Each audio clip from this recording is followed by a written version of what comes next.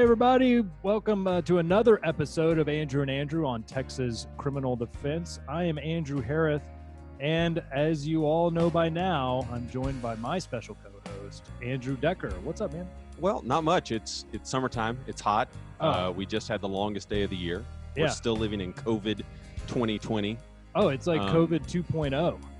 Yeah, no, it's actually still like 1.1. It's gonna get much worse. It's gonna get much worse. This is not a second wave. That would be 2.0. These numbers are exponential. It's really terrifying me. So everybody, please stay safe. So I know you and I were both in the same courtroom, but at different times. Yep, you were there before me. Well, you were there before me, then I was there, and then you were there after me. That's right. Right? But my question is, masks. Yes, I did wear a mask. Good. So did I. I saw that the coordinators did, and the clerks did, and the bailiff did. One of the county attorneys did. Really? There were no county attorneys with masks when I was in there. Oh, one of them was this afternoon. One of them was. Huh. And then like half, maybe not quite half, the gallery. Oh yeah, I didn't see. And about none of my the clients were wearing masks. Half the attorneys. Yes, and the judge did not. Judge did not. Yeah, and I just take that as like, of course the prosecutors just don't care. Yeah, because no one's actually going to talk to them. Right. Well, man, I am really excited about our episode today. We're interviewing somebody pretty special to you. Why don't you introduce her? Yeah, so Jessica Cantor and I met now over 5 years ago at the Tim Evans Trial College, which you later went to. That's right. Down in Huntsville. She and I met. We became fast friends. We've then hung out at Rusty Duncan. We've hung out in Dallas at another training event. We communicate back and forth via text and Facebook about what's going on, about cases, about the fact that we're not at Rusty Duncan this year. Yeah. And so we've missed out on that and all the party that is the Rusty Duncan. But she is one of my favorite people. Even though we give each other a hard time about stuff, she is amazing, and we are lucky to have her. Indeed, we are. Because her resume looks better than either of ours. Oh yeah, well, she's a much better attorney than either of us. Jessica, how are you doing?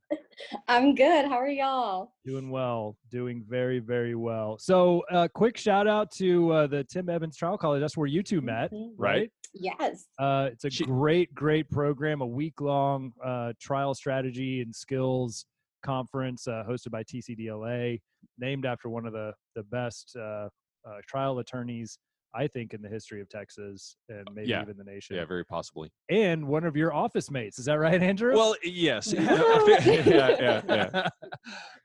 Not to brag, but officially his name's not on the door anymore because officially he's retired. But he was in the office this week. Had lunch with him a couple of days ago. No big deal. Just name dropping. Yeah, right. Cool. Right. Boom. Well, and someday we hope to be on that level. And Jessica, you are well on your way. Just tell us a little bit about like where you're practicing. Okay, well, you guys are way too sweet. I practice right now in Hallettsville, Texas. I head up the Lavaca County Public Defender's Office, which is a part of Texas Rio Grande Legal Aid. But I started 5 years ago down in Beeville, good old B County. I think the McConnell unit is there, Garza West, Garza East. There's some prisons down there. So yeah, that's where I started my career. But now I'm in the middle of nowhere, but right by Shiner. So that's I have family in Hallettsville and like all around that area. So do you really? It's gorgeous. It is. I ran the Shiner half a few years ago. Shiner's a cool town. It is a cool town. It is. Yeah, I especially like the beer. There. I wasn't gonna say anything. I like the fact that Jessica just is like, yeah, like the beer. The beer. Yeah. Well, it is. It's probably like my favorite beer in the ever. So it's amazing, and we're not sponsored by them, but they should send us some money. Right. Maybe. Okay. They should. You're really involved with TCDLA. Jessica, you're on the board, is that right? Is that what I am on the board? Yes. Tell us about that. What does that mean? So sometimes I think the first year I was on it, that was like the question I had, because I was like, well, what do I do? Right? Like, it's just sometimes super long meetings. But I think that being on the board, it means being super, like y'all said, active in TCDLA. So I also head up the Public Defender Committee, which has been very quiet this year. COVID didn't help that, nor did the just kind of how big our state is. So I'm trying to work on uniting public defenders and even just attorneys who do a lot of court-appointed work in the state of Texas. But we're so big, it's been hard. But it just means a lot of volunteering, either to speak at CLEs or to be active in committees, and definitely attend the CLEs. So it's been a lot of fun, and I have learned so much from TCDLA. I don't know if I'd be where I am without them. Yeah, they're definitely a great resource. Yeah, no. So tell me a little bit more about the public defender group or subcommittee, because I don't think we've ever talked about subcommittees within TCDLA. Right. Oh, that's part of the fun. I mean, some committees are more quiet than others, but I think that that's a really important connection, that when people join TCDLA, and here I am like just being like, hey guys, join TCDLA, right? Walking advertisement. Yeah. But I think that the committees are one way that I did start becoming more active because of the listservs, and it's like a little niche of people that you can reach out to. So there's quite a few, and every board meeting, there's always updates, like the parole committee always has something interesting to say, DWI. And so every board meeting, the committees can update. The public defender committee, I think, has been quiet for a few years. And again, I think that's because of the size of the state, and every part of Texas is so different. So I find that public defender culture is a little different in each part of the state, from Dallas PD to Houston to El Paso, which is kind of like another state entirely, right? South Texas, and now what will be Austin's newest public defender office. So I've been trying to work on connecting everyone, but it has been kind of a struggle. And I think that's just size, location, and the different way public defenders operate in Texas, because it's not a statewide system like most states in the U.S. Well, and what a large percentage of the state is actually covered not by a public defender's office, but more by appointments or wheels. Andrew and I both are on the wheels in Parker County. I'm on the wheels in Tarrant County. And even what's required to be on a wheel varies county to county. I mean, there's some places where if you've passed the bar exam, you can be on the wheel for a misdemeanor, and others breathing, they need you. Right. And then others, even to be on a misdemeanor wheel means you have to have had some experience. Right. So. Yeah. Right. And that was so interesting to me, learning about those differences, and sometimes frustrating, especially when they want so much experience for like a misdemeanor. But how do you get that experience if you can't even be on the wheel in that county? But then they're going to complain there's not enough attorneys in the county, but then your restrictions are so hard for, young lawyers. Yeah, definitely. Right, to get on their wheel. Right. And your office is a part of the Texas Rio Grande Indigent Defense or Legal Aid. It's one of the biggest civil nonprofits in the U.S. They primarily cover South Texas. There is an office in Austin, San Antonio, but mainly South Texas, and they do primarily civil. But we do have a public defender division that's been growing and has been around for about 10 or 11 years now.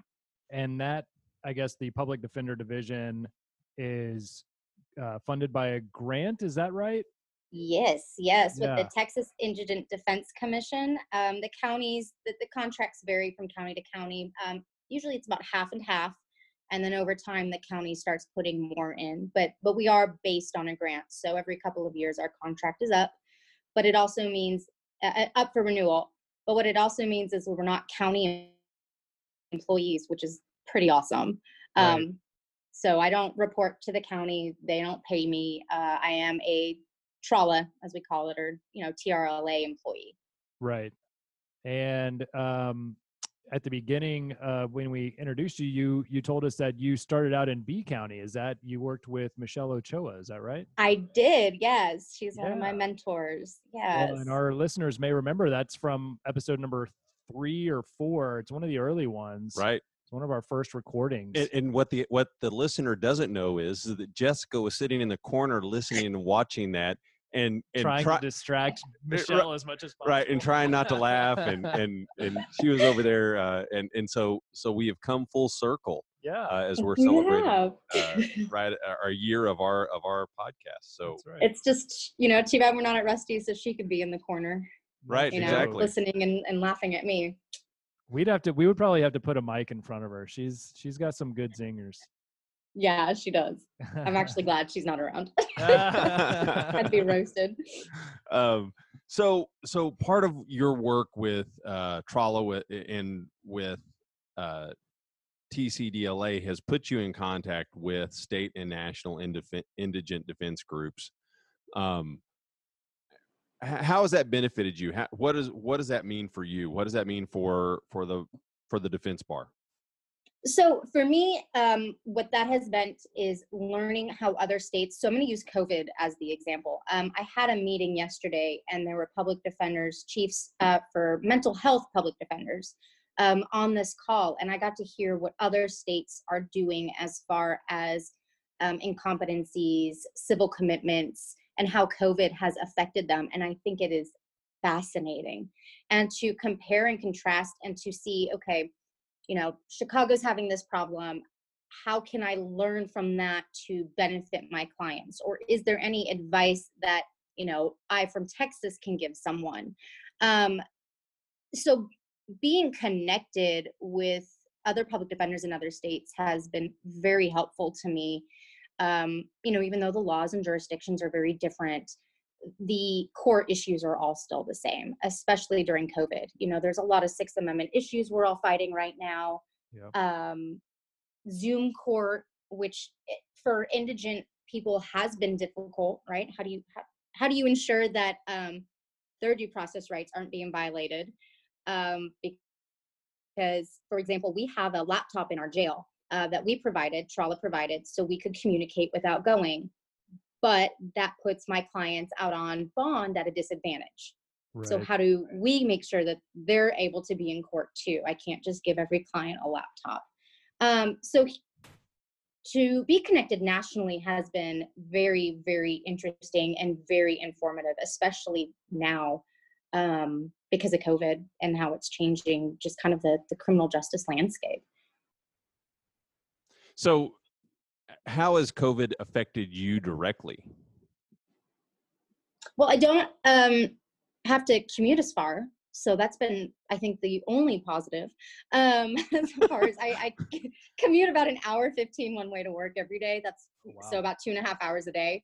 So definitely saving on gas. But, for my courts, they haven't really slowed down. I think one of the biggest fights was just making sure that we could use Zoom in court. We had some pushback, but most of my clients in my jurisdiction have not had that many problems accessing internet or getting onto Zoom. So, the work is I'm still busy. Cases are still being moved one way or the other. I have a lot set for trial. That's going to be the interesting thing for the end of the year. Right. So what is the projection for you as to, according to your judges, when do you think you're actually going to return to trials? They're talking, my next felony trial date is set for November for one district judge. The second hasn't given us any dates, but I'm thinking next year. This month we were supposed to be in person. So I was gearing up to make sure my organization doesn't want us in court. So I was gearing up to make sure if I have to go to court, it'll be me alone, not my staff. And I got an email yesterday from both district judges saying they're going to proceed with Zoom this month because, the numbers keep getting higher and higher. So that's going to be an issue too. I feel like a lot of my clients don't really care though. Some want to get their case over with, but a lot of them don't because, trial's scary. The conviction is going to hurt if they're convicted. And so this delay also helps us prove that they're not bad people, for example. that they can be successful without that conviction or without being on probation. So we're trying to turn this also into a positive. I think that's a great way to spend this downtime, is making sure our clients are proving that they're the productive members of society that we know they are, to some of these, prosecutors and judges who are maybe a bit more judgmental. Right. Yeah, I have a client right now that trial will be very interesting. It's a mental health case, assault on a public servant. And he's been out on bond. He moved to South Texas where he has a job with his girlfriend, and I've been in communication with his mom, and he's just doing so well, and I'm so proud of him. And I think the delay in his case and in trial has been very beneficial to him, because now we have all this even more. I mean, he's already a wonderful human being, but we have even more to show the judge just what a good kid he is. And this was like a one-off, that this crime does not define him and should not for the rest of his life. And COVID has really given us that opportunity to showcase that. He's been out on bond and bond conditions with absolutely no problem. Right. And he's not set for trial till November. And I have 8 or 9 right now set for November, with, I'm guessing, more added to that docket. So for him, probably next year sometime. Yeah, I actually had a judge today say, right now the Office of Administrative AOC, right? No. Yes. Right. OCA. OCA. There we go. I was like, I was confusing with a Democrat out of New York. That right now they're still saying August 1, and the judge said, so we are having trial starting August 3rd at this point, and I thought, there's just no way. I can't imagine right now trying to pull a jury in and having anything successful happen. But I had a client the other day go, I don't care. I'm not afraid. And I thought, yeah, but I am. Yeah. Yeah. And you're like finding 30 people who, think COVID's a hoax and they're okay with sitting in a room for jury selection on a misdemeanor, like, I don't know if I want those people on my jury. Well, maybe. Well, but and you don't want maybe. Let me but then what about the ones who are mad that they're being called in because of COVID? Sure. And they are scared? Well, there's always some that are mad that they're being called in. But let me spin the hoax this way, because I've been thinking about this. We've talked about this a few times. Yeah. So if you don't trust the government to tell you good information about your health, are you going to trust the government to make a decision about whether this guy really had a reason to be stopped? I think though. I think the same people who are they're placing their mistrust in this like phantom government that's out there controlling everything, and then when they see an officer in court, that's gonna be the same person who's like, no, I'm with the back the blue, kind of guy. The police aren't the ones telling them, right? That's right, man. That their health's at risk. We love cops. Yeah. So, Jessica, you mentioned TIDC briefly. That's the Texas Indigent Defense Council. Is that right? Or commission? Commission, yeah. They have a mentorship program, right? Or is that a different indigent defense? No, they do. They do. It's they partnered with Harris County PD and TCDLA, and it's the Future Indigent Defense Leaders Program. And they accept, I think, 20 mentors, 20 mentees every year, and the mentees, who are usually practicing 3 years or less, get sent to I think it's now Georgia, Atlanta, for Gideon's Promise training. Right. And you actually got to do that last year, didn't you, as a mentor? Yes, I got to attend Train the Trainers, which was a week-long program. The actual Gideon's program for new attorneys is, I think, 2 to 3 weeks. I think it's 2 weeks. It's super intense. But when I was there, I learned, even learning how to like train other lawyers, I was learning things. It was an amazing experience. Well, they say the best way to learn something is learn how to teach it. Yeah. They did, I think it was a cross practice that was so interesting. What they did was they had 3 people, and 2 of them are sitting at tables with their backs to each other, and they have the exact same blocks, but they're different shapes, different colors. And one person has to make a shape out of it. And the third person has to walk that second person through the block. So if you make like a little house with it, well, that person who didn't build it has to build it from scratch based on that third person explaining it. And so it was super interesting because watching, you were the jury member trying to get through this cross. But it wasn't a cross. It was like, okay, the long blue rectangle is at the bottom. And that person would have to find the long blue rectangle, and you couldn't, say yes or no. You would have to properly describe it. Okay, now the red cylinder goes on top. And then that person would put it on top. But if it was wrong, you would have to then elaborate, no, that cylinder, the round side is on top and the flat bottoms, face outward or whatever. And it really put direct and cross into a different perspective for me and how to teach it. Because it's funny to see what that second person with the blocks makes and how different it could potentially be from what the actual structure is. And that's what your jury's listening to.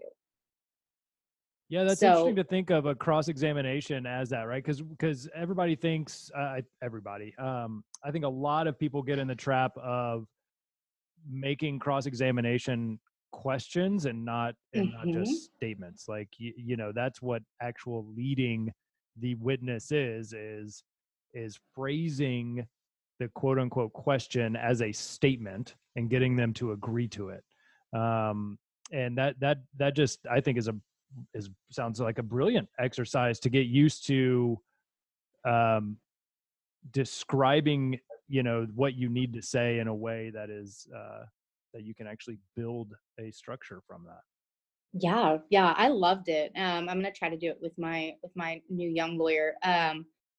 I thought it was a brilliant exercise. So I learned that and got to learn a few other things and meet again other trainers from around the country, which was really nice, and to hear how they train or how their offices are operated.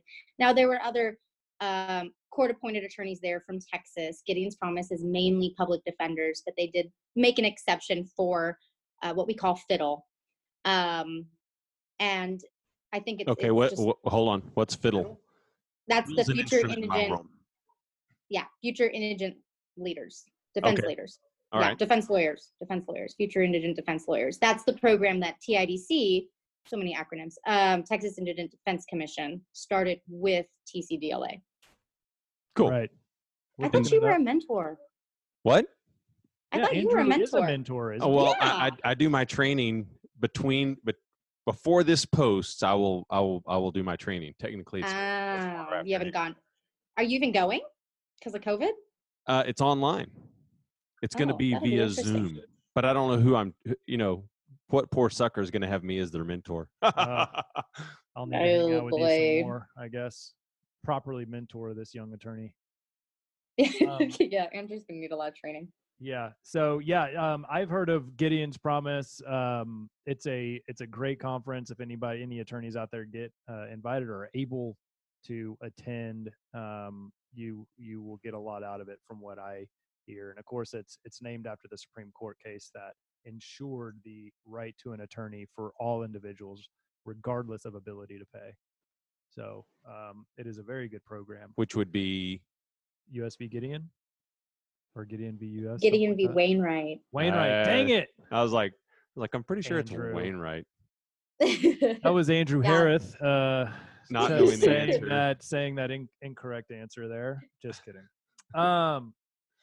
So now I'm gonna step out. We're obviously not everyone. We can't see you in a podcast, but I know you to be a young, intelligent, smart female defense attorney working in rural South Texas.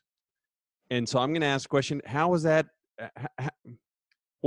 What's your experience like? Yeah. Like that's something that we, obviously we can't really relate to. So I think it'd just be interesting. Because we're both old, yes, not so smart. And not interesting. And not female. Right. I was going to say, you have a podcast, so clearly you're kind of interesting, right? That just means we're self-promoting. Right. That's completely different. Yeah. I'll at least agree with the old. It has been interesting. So I remember walking into the Hallettsville courthouse almost 2 years ago now, and I think there was only one other female attorney, and she was a civil attorney. Um, the support staff, the administrative assistants for the prosecutors are the county attorneys. They're female. Every clerk is female. The court reporters, they're female. And so I felt really outnumbered at first, and still am outnumbered. But I do notice that sometimes I feel like I'm making it up in my head, or at least that's what I tell myself when I believe that someone's speaking to me differently than they do a male defense attorney or even a hired defense attorney. Sometimes I notice differences. Right. But I recently had a colleague work on a case with me, and the outcome that he got compared to what I had been trying to fight for, like, he didn't have a fight getting what I wanted. And that was very frustrating for me. And so my young lawyer, Claire, and I, we've been talking about it. We're going to try to get more help, especially on certain cases, from the B office with male attorneys, to either work with prosecutors or even some of our clients. And I think that diversity is important anyways, because if that person can't get along with me, or doesn't, I don't know if respect is the right word, but respects me, or a client, or, views me as beneath him, but I'm still appointed. I can't just get off of a case for that.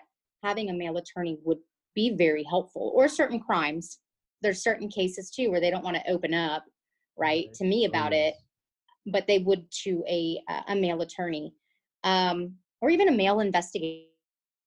Right now, my office is all women, which is pretty badass. But in a small town like I'm practicing, in a small county, it might be almost too progressive. We're about to get a social worker. She's going to be female as well.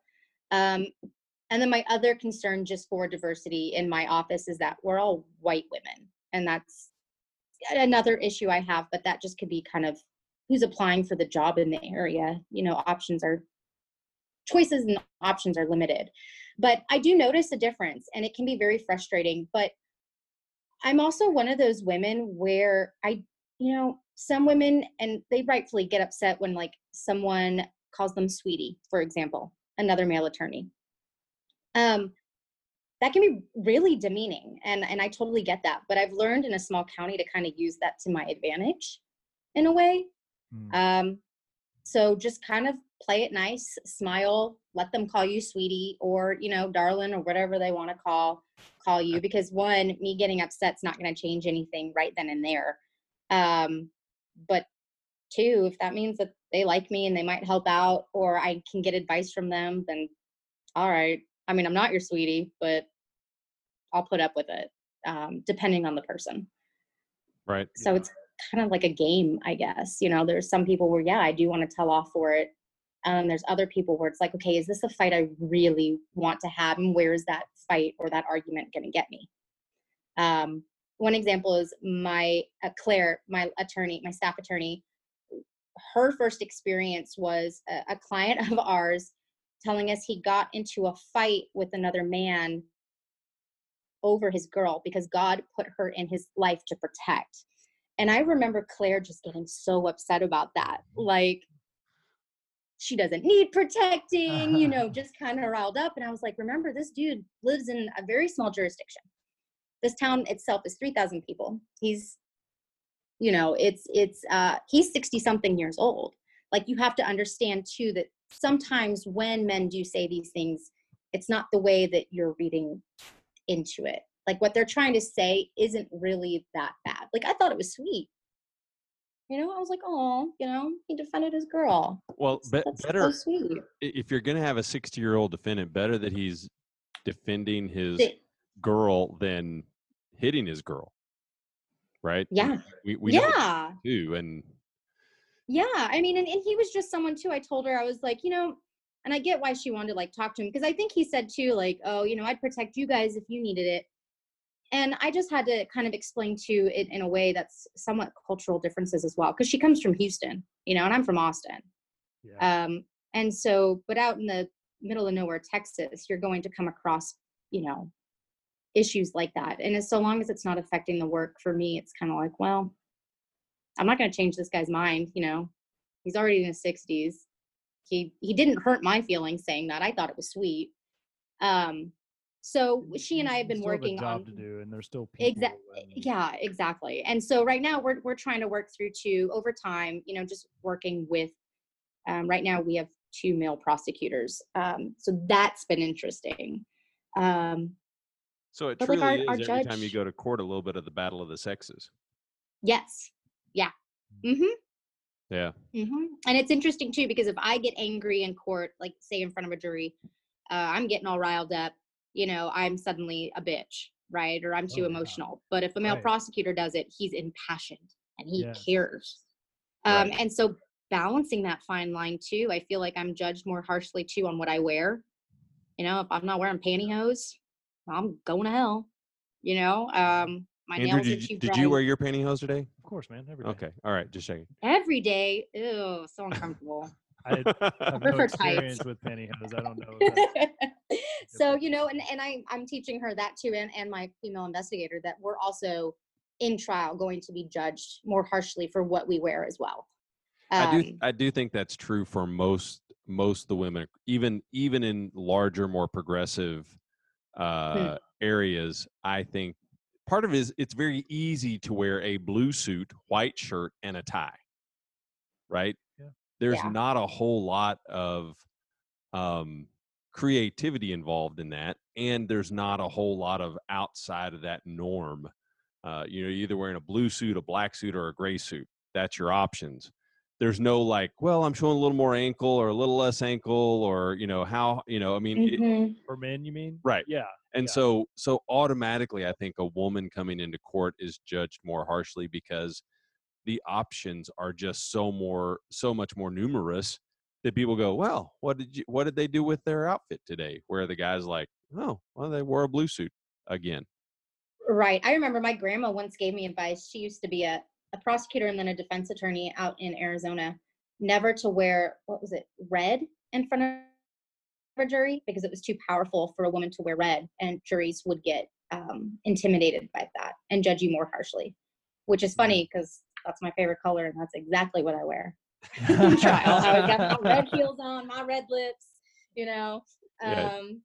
So yeah, I mean, I just remember that advice my grandma gave me, you know, which I thought was, you know, even then she was being judged for what she wore, you know, back in the 70s and 80s when she was an attorney. And I don't think it's, really changed. Yeah, probably not a lot. Yeah. For those of you who haven't figured out, Jessica has some passion about doing the job of defender. When she talks about that, oh, you know, this guy was sweet. She says that about a lot of her clients. That she sees them as people, but you ask them, you know, like where the state did something wrong, and just stand back because she's going to go off and let you know exactly. Every time I see her, I'm like, dude, I need to take some of what she's taken to muster up a little more courage. Yeah, you know, and I think my clients have really helped open my eyes to that.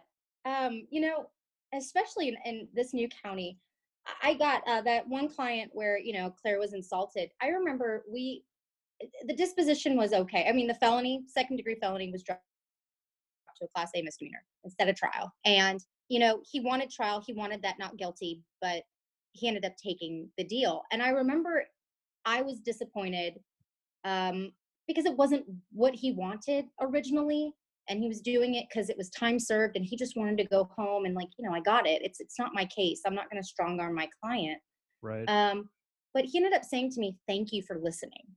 Right. And that just, it just changed it changed a lot for me. Like most of the time, my clients, they just want someone to listen to them. Yeah. And they're victims too, and people forget that. They're victims of their surroundings, of the system and the government, you know, of where they go to school, depending on where they live, right? Their indigent status. Most of the time, especially on my sexual cases, sexual offenses, I'm learning that a lot of my clients were victims themselves and no one helped them when they were children. Assaults, that's what they've seen, and you know, they were abused, or you know, their mom was abused. And so, yeah, I love my clients. Sometimes I want to, you know, I mean, sometimes I do yell at a few of them, you know, but at the end of It's the day, necessary. yeah, at the end of the day, I love them. I don't think that there's really, like Andrew said, any client that I truly talk badly about. But the state, the government, yeah, this is Yeah, a podcast, completely so I'm different. gonna watch my language. But I don't have good things. I don't have nice things to say. Not at all. Well, we won't get you all riled up on that. So We I never know, we Lord, on no. this podcast we never talk ill of the prosecution or ever, the government or the I love judge, it. or the judge. cops. Right. Yeah. Right. No, you're already. I'm on. Woo. Okay. Next All topic. right. I'm already getting So riled up. we're gonna move on to the fun questions. Some Okay. fun questions we ask everybody, every guest we have.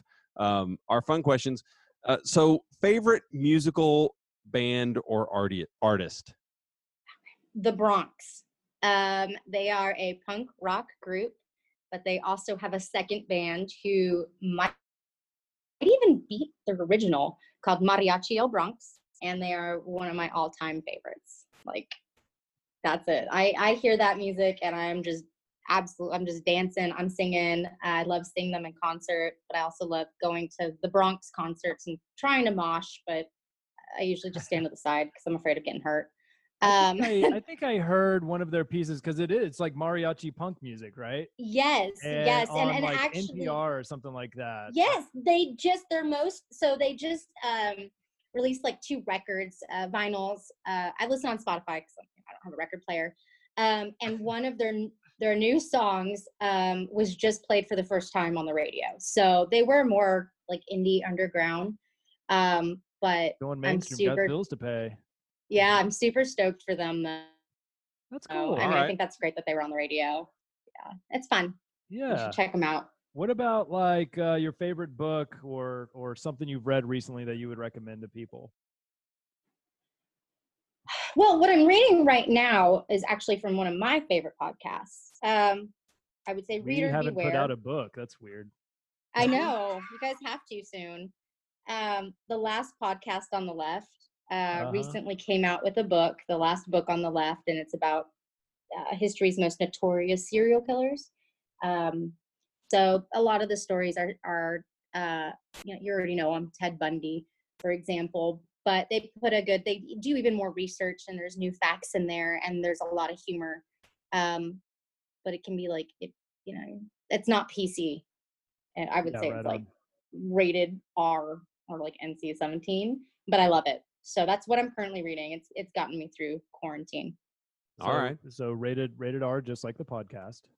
Yes. Podcast Oh, I get to see them in August. I'm so excited. Are they doing a live taping you're going to?